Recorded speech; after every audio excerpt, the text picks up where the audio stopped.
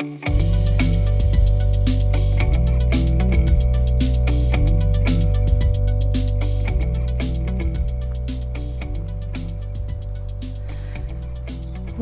I've managed to get a lift today to Crowden car park, and I have to say this is one of the walks that I have been looking forward to. Today we are going to be walking to St James Chapel. It's you may be able to see it sometimes as you drive along the Woodhead Pass, and it's a chapel with a huge amount of history on this particular valley, and I'm really excited to say that I've got two people who are part of the local community who want to bring this chapel back into use.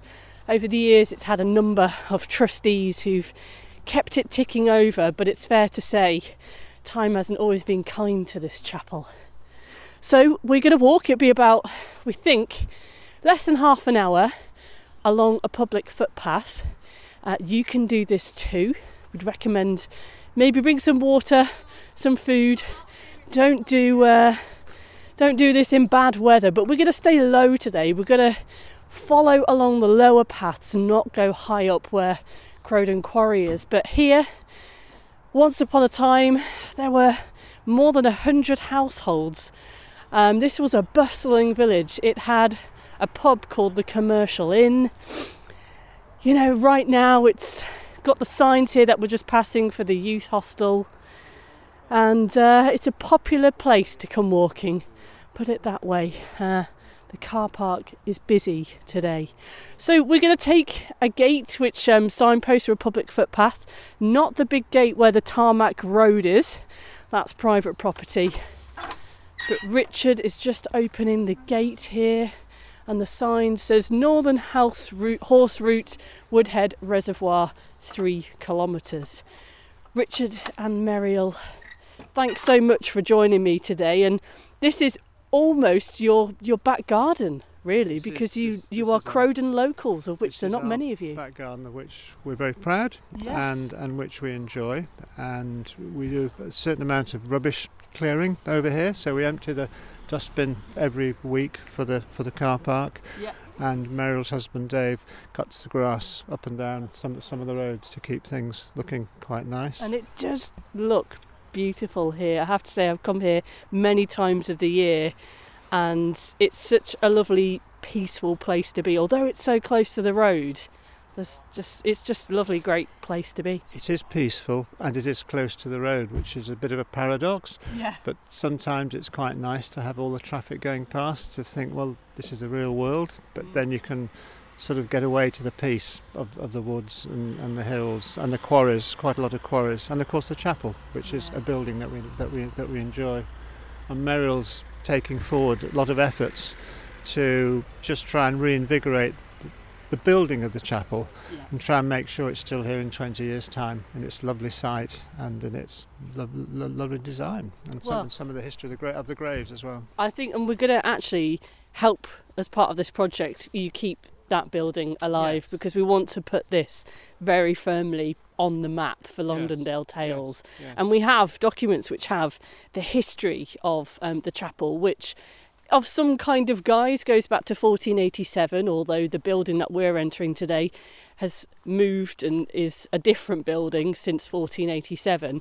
But all the different people who have been the ministers or the vicars over the year, I imagine, yes, they would have been walking this path that we're walking today. So we'll just walk through the forest. You can see all the pine cones on the floor. We're following the border of fence and the tree house to the right. And in a moment, it'll open up as we go through a gate to some more green grass kind of land. So it's a clear route. You can see that hundreds, thousands of people have probably walked this same route that we're doing now, Richard. Well, John Davis, who used to live at the railway cottages at the other side of the valley from here, his father worked on the railways and worked on the telegraph as well. And John used to go to the school, which is next to my house in the old vicarage, and was saying how they used to take it in turns to go up and ring the bell on certain days. And the old vicarage, the school next to the old vicarage, was used when the school finished on Friday evenings, John, who passed away some years ago, and the school closed in 1927, but he was one of my patients, was saying how they'd clear the school out ready for bingo or local social functions on Saturdays or dances on Saturdays. So there's quite a close link between the school and the valley. There used to be more farms in the valley at that time. In fact, there were a lot more farms in the valley before the reservoirs were built and before the railways were built. But while the railways were being built and while the reservoirs were being built, which was, I believe, during the Irish potato famines, there were a lot of Irish and other labourers working in the valley, and it was very busy. There were 5 inns and 5 inns. What in this part of the valley? In this part of the valley, and it was very busy. But the actual accommodation. Oh, we're just going around a tree. That the workers were living in was not really very good. No, and I imagine so cold. I mean, looking at the archive photos of this particular area, when they got snow big time, didn't they? Well, certainly when I moved here, I was working in Manchester when I moved here, and I wasn't sure whether I would be able to carry on working as a family doctor in Manchester, being on call. And I was aware of some of the photographs of large snowfalls in 1947, 1946, I think, when it was about 10 foot deep. So before I moved here, I was living in Chorlton in Manchester. I drove out here for 2 mornings to drive into work to see what it was like, which was satisfactory. But I also thought they'd always keep this road clear, which they have done. So as far as I was concerned, that's always been okay. But as you said, they do have some quite heavy snowfalls. Well, one of the things that I did actually read as part of the research was we found the diary of the outdoor supervisor, the reservoir supervisor of 1853 and 1854. His handwriting is beautiful. I could barely read most of it, but the first week of 1854, he was constantly talking about snowdrift and how he couldn't get to the places that he needed to. Yeah. So that year was not a great start to continue in building that section of the reservoir. So these are magical stories. It kind of the sense that there are not as many people living here now. It's hard to imagine, I think, for people who are new to this area or maybe haven't really actually truly looked to kind of think about all these farms and all these inns and the people working here. The road through the valley was very busy. It was the Salt Road, and I think it was probably thousands of years old. There was a Roman fort only about half a mile down the valley from here. Yep. And the 5 inns as you go up the road were really similar to service stations now on a motorway. Yep. And I think it's probably true to say that some stages on the Salt Road where the road widens, there were places where people would park up, but also possibly where trade would take place, that have small farmers markets and things like that. Yeah. And you actually see one beside the church, I think, where you can see it's wider, and that's where people used to park. It's a good meeting place. Carriages. Yes. Yeah. But took a long time. Well, they didn't have WhatsApp back then, so... Well, they didn't have very fast transport either, did they? And if you're pulling a wagon which has got heavy goods up these hills, it's going to be much slower than you are today. But also, I think they used to trade together, so that the people would come over and they'd swap their goods or sell their goods to each other. Yeah. Interestingly, the other day had a chat with Roger Hargreaves from Glossop Heritage Trust and Glossop Archaeological Society, and if you haven't listened to that episode, I'd highly recommend, if you're listening, to pop back and listen to that. We start walking from Crowden Station along Woodhead Reservoir, the south side, and we talk about the salt paths and the turnpike roads, and we're going to hook on to a bit of the turnpike road, aren't we, as we approach the chapel. I'll just say where we are now. We've come out from the forest. There's a gate which is pretty obvious, so once was a climbing style, but that's no longer in use, and then we're taking directly right, which is a slightly muddy path, staying low, not going high up towards where all the stones are, so stay low. Muriel, it must be amazing to kind of live and walk this. You said to me, you like to cycle, you walk. How much do you enjoy getting around and discovering this place? Absolutely love it. We came here probably about 7 years ago, but I had walked here previously. And it's a really great community. We set up a residents association after COVID, and everybody is very friendly who lives here. And we've worked together to try and get the area nice for people to visit. This is our back garden. So basically, my husband still works. When he finishes work, grab the dogs, go into the back garden and walk as far as we can. Yeah. Usually along sheep paths, because there are not a lot of proper paths here that are on the Ordnance Survey maps.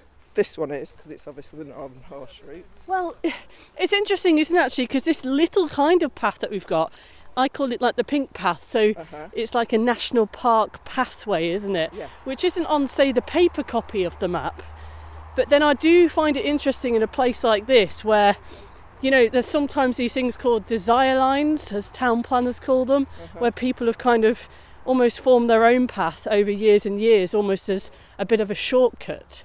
And that's, I think, when you truly know the landscape, because you almost get to know an area so well that you don't really have to follow a map. You just know all the little kind of shortcuts and cut-throughs.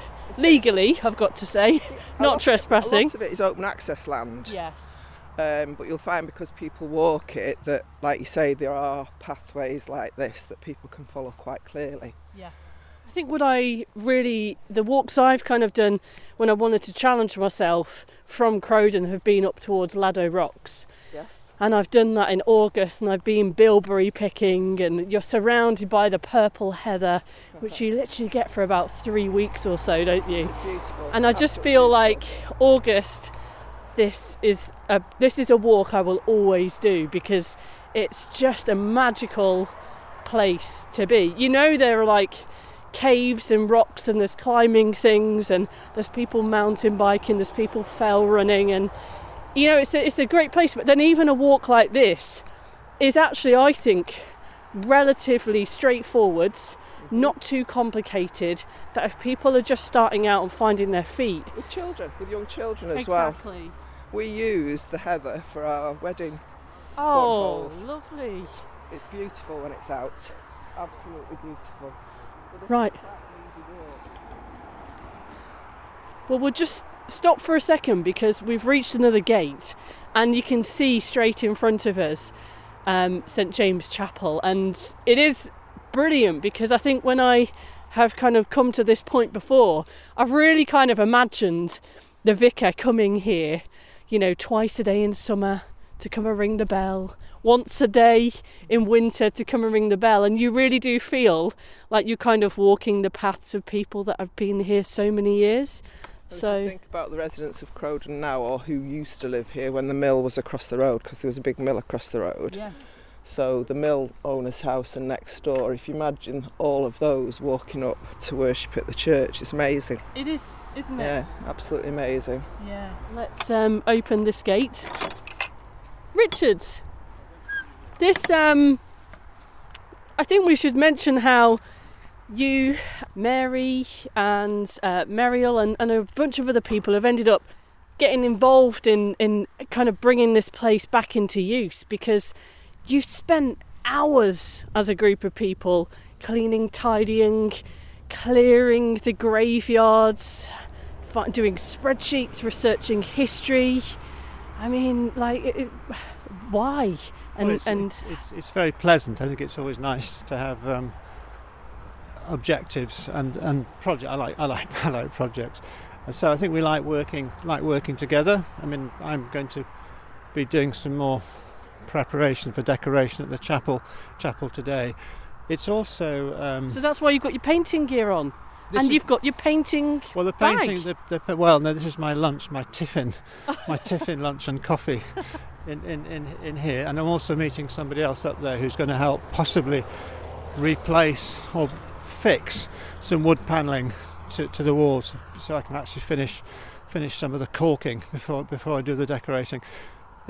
It's also, though, I think it's nice to have a common business in a community.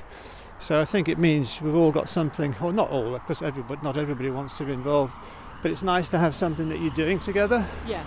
And some of it's administration, some of it's very complicated legal assessment, even though we're not lawyers, to try and assess what the legal requirements are for a body of trustees to take over an expired charity status to continue to look after the functions of a building and to set the objectives. But maybe we're all a bit strange, but I think different people enjoy different things, but it is very enjoyable. Yeah. So Dennis, who I believe is 76 years old, I hope he doesn't mind me saying that, he's a retired fireman, but he loves projects like this. So he's really keen that we get some proper German spruce gutters to put up there because we've got the least amount of sap in. So we're going to get some scaffolding. And he says, I'm not so neat on my feet as I used to be, but I think I can manage to get it done. And we've looked at whether we can get another door, oak door, for the outside of the outer door of the church. We've been to Jack Badger in Glossop, very nice organisation, but it probably costs £7,000 for a new oak door, so we probably won't do it. But it's interesting, it's nice going to go and visit Jack Badger, see how they work, and also I think there's an enjoyment for me seeing the standard of stonework and woodwork in the chapel, and the stonemasonry actually on the gravestones from 200 years ago. Some of them are beautifully inscribed, and as a past family doctor, it's sad but interesting to see some of the early premature deaths of people 150, 200 years ago, which I think all of those things together could be quite useful if a primary school was able to get, or secondary school able to get the pupils here. There's a lot to teach, or a lot to learn. So it's, and of course, people who are mainly involved are retired, so we have the time. I think if people weren't retired, it would obviously be more difficult. No, but I think there are probably quite a number of people who might walk in this area and are always keen to say, I wonder what it's like inside, I wonder what the history of this is. So I suppose there will be people who may want to help, and you do have a Facebook page, I understand, yes. Where people can find out more. Again, we'll put a link to that in the episode description. But one of the things I suppose I was really interested when I started researching this particular valley, finding out the person who kind of commissioned the original chapel, which we think was a little bit further up the valley, mostly made of wood, I understand. That doesn't sound too wise, but I suppose they did what they did back in the day. Yes. But 1487, a chap called Sir Edward Shah, who went on to become the Mayor of London, Yes. had ties to Stockport in various forms. When he died, kind of left a pot of money and said, I want a chapel, and here's a bit of extra cash to pay for a vicar to go in there and keep it going. But obviously, his inheritance didn't last too long, and then it relied on people of this area to kind of dip in and donate or rebuild in various guises over the years. Yes, looking at some of the history that Mary, my wife, found, there was some funding made available in the time of Queen Anne. She had some sort of, maybe you've seen that, she had some fund to help with the rebuild at that time.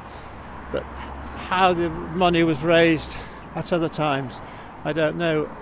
Edward Shah supposedly was a local man, possibly from Mottram, and I imagine he used to travel over this route to get to the Great North Road, to go down to London, to do his jeweller's business, and then, as you know, he became the jeweller to Edward IV and Lord Mayor of London for a year. So I suppose he had a good time, probably very gifted, very able. Yeah. And he left an endowment for Stockport Grammar School, a new tower on Mottram Church, and for a chapel here, and a stipend for prayers to be said for him every month. and his parents. Oh, was that it? Was that was the yes. Yeah. If I'd seen that, I'd forgotten that.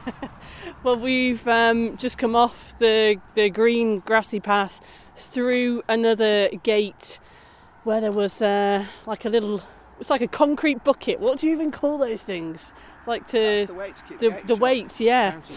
And then watch the sinkhole. Yeah, and you can see, you can probably hear actually, we're right next to Woodhead Pass, but there is a tarmacked path which goes up to the church, which isn't for cars. We've got to stress that.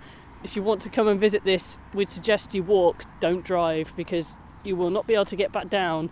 And it gets very steep, and it's not too great if your car is pretty low to the ground.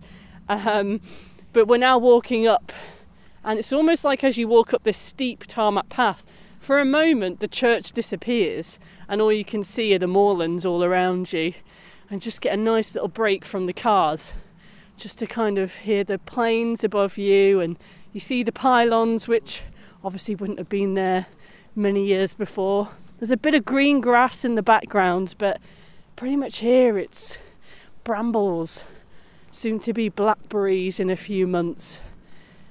And over, as we walk a bit higher towards a gate, then we'll see in the distance would have been Crowden train station.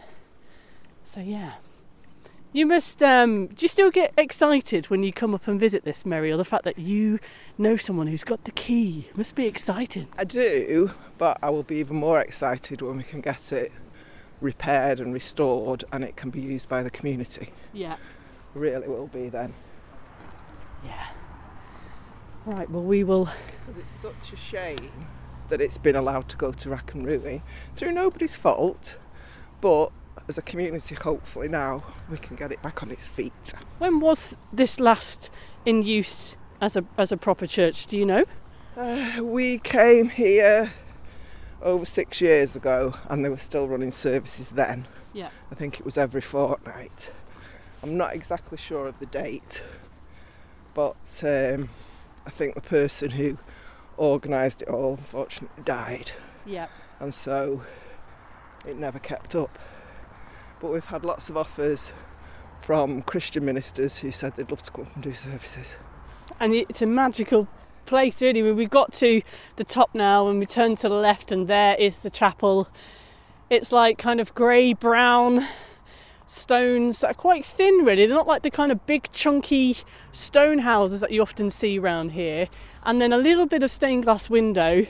And you guys have done an amazing job in clearing the graveyard, because we can, as we walk up to the gate and step in, go and read and see this, which I imagine maybe a year ago, so it wasn't possible. It was up here. It was so literally what's that, waist height? Waist height. And we had a day up here with people from Tintlistle and people from other areas who came. We put an event on Facebook and they worked so hard.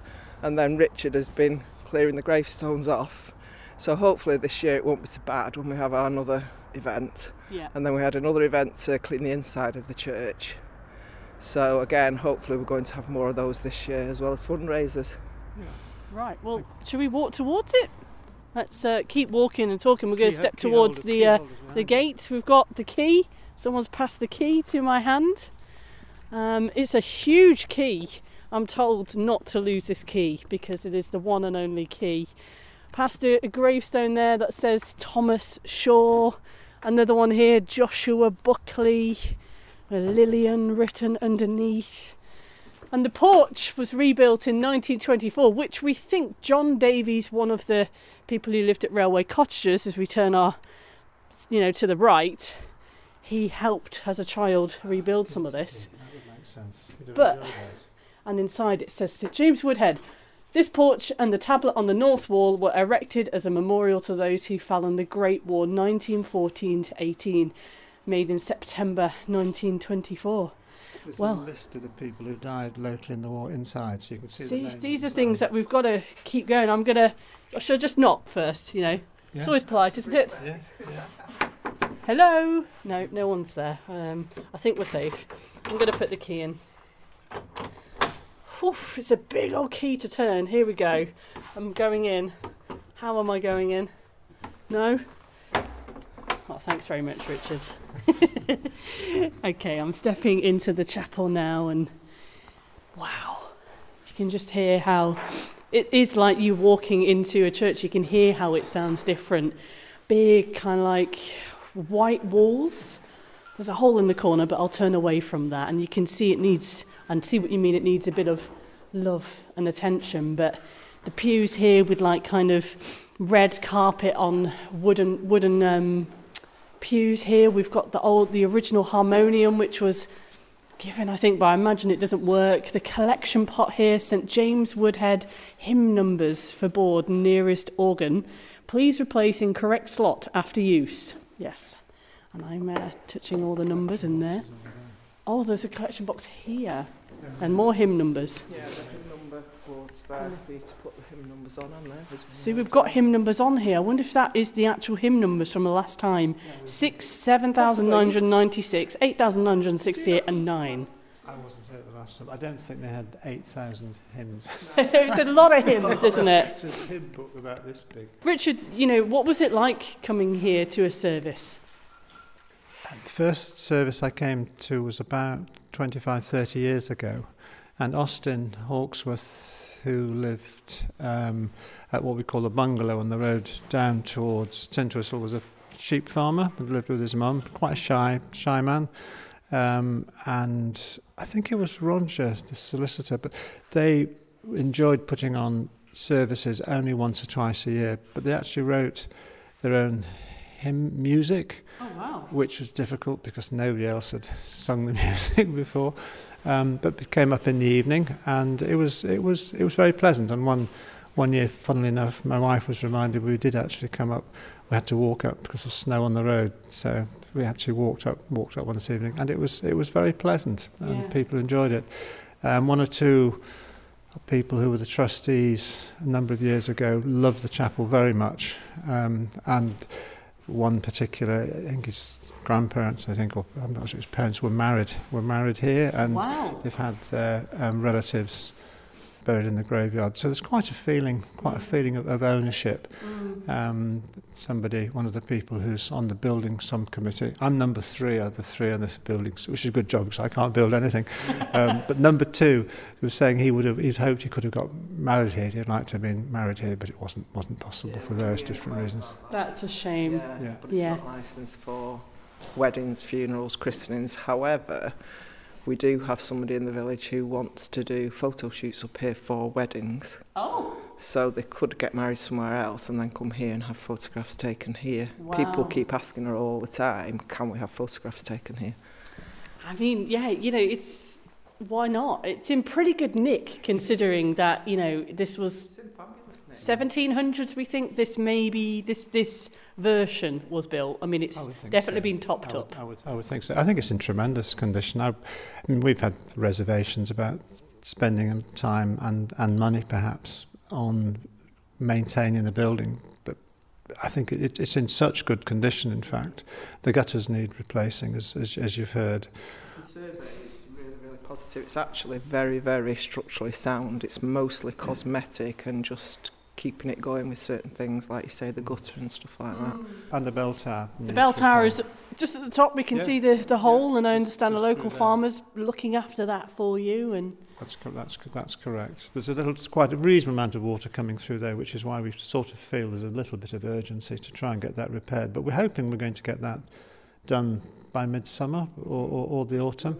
Once that's done, we can have all electricity certified as being used. There's a bit of electrical circuit we can use, but some of the cables go underneath the bell tower. So because there might be water on, the volunteer electrician who's certified said, I can't certify it at the moment until that's been. But once that's finished, we can use electricity in the chapel. As you know, there's no toilet and there's no running water. So there is a drain outside.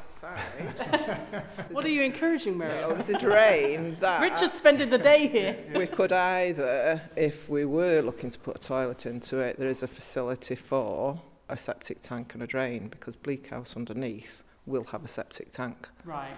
So the vision that you have for this place is really to bring it back into use, to bring it back alive, to have people using this space, either from further afield or for the community.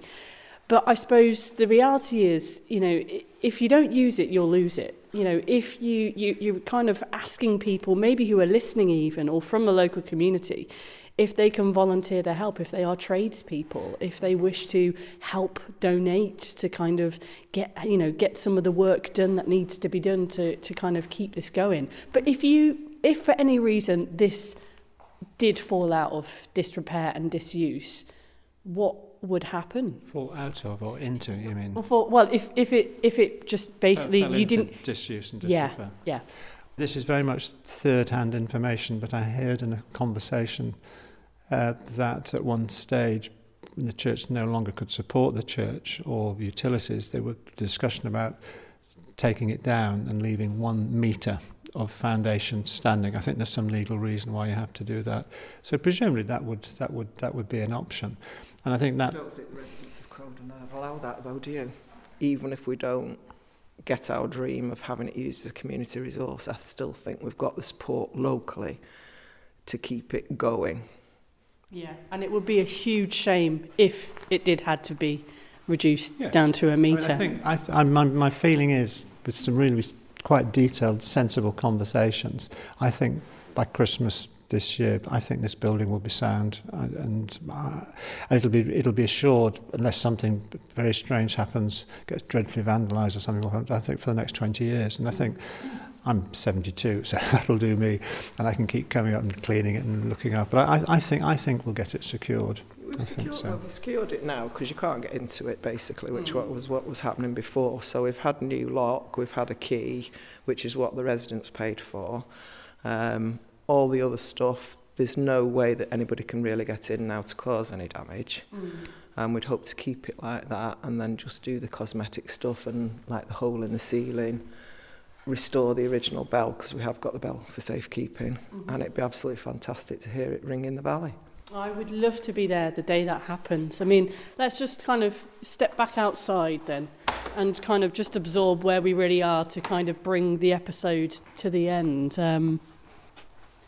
Well, I'm just walk back out to the porch, and you know, if you are someone that walks in this area, maybe just take a little extra detour and come and sit, you know, on these steps on this porch where we're standing right now, and appreciate everything here and tell people about this chapel, because the more people talk about it, the more that it kind of, you know, people remember, it stays in people's memories, it stays, you know, online and digitally, take photos. We want people to make sure that this will be here for many generations to come, because it has been here for so many generations before. And I would encourage you to go and look at longdondale-tales.co.uk and read the history. A brilliant article, well, it's like a pamphlet, I think, that was written early 1900s by some printers who are based on Station Road, Hadfield. If you know that area, it's actually where the bakery is now. It used to be a printer's.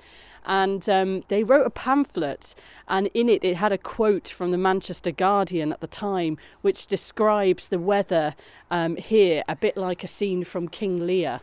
And it described, you know, the area where the farmers work now as a savage mountain. You should come up next week because snow's forecast. Well, and the last time it was 6 days, wasn't it? We were snowed in. Don't say that. Honestly, I'm recording throughout the whole of March. Monday. I'll be here. But I really say thank you, because it's a real honour to be allowed through this door. Like I say, I've walked here, I've looked up from the other side of the trail to this. So thank you, both of you, for letting me touch the key, open the door and step inside. And I really appreciate what you're doing for the local community as someone who's not even from Crowden. So thanks so much. I think we appreciate, with your connections, you coming here to explain to people that we hope we can manage somehow to be not stewards in a way of the chapel, but also of access to the chapel so people can use it. People who are reasonably responsible can actually use it and get the same enjoyment out of it that we do. Well, we'll leave it there for today. Hopefully you've enjoyed, if you've been walking, as you've been listening, walking around, have a look around the graveyard. And interestingly, if you wanted to take your walk a little bit further, the path which leads up to the chapel is the old Turnpike Road, which you can carry along and continue to walk further down the valley. But yeah, another peer into another corner of the valley. I hope you've enjoyed this, and let's find out where I'm going to be tomorrow and what the weather may be. Hopefully not snow. Thanks very much.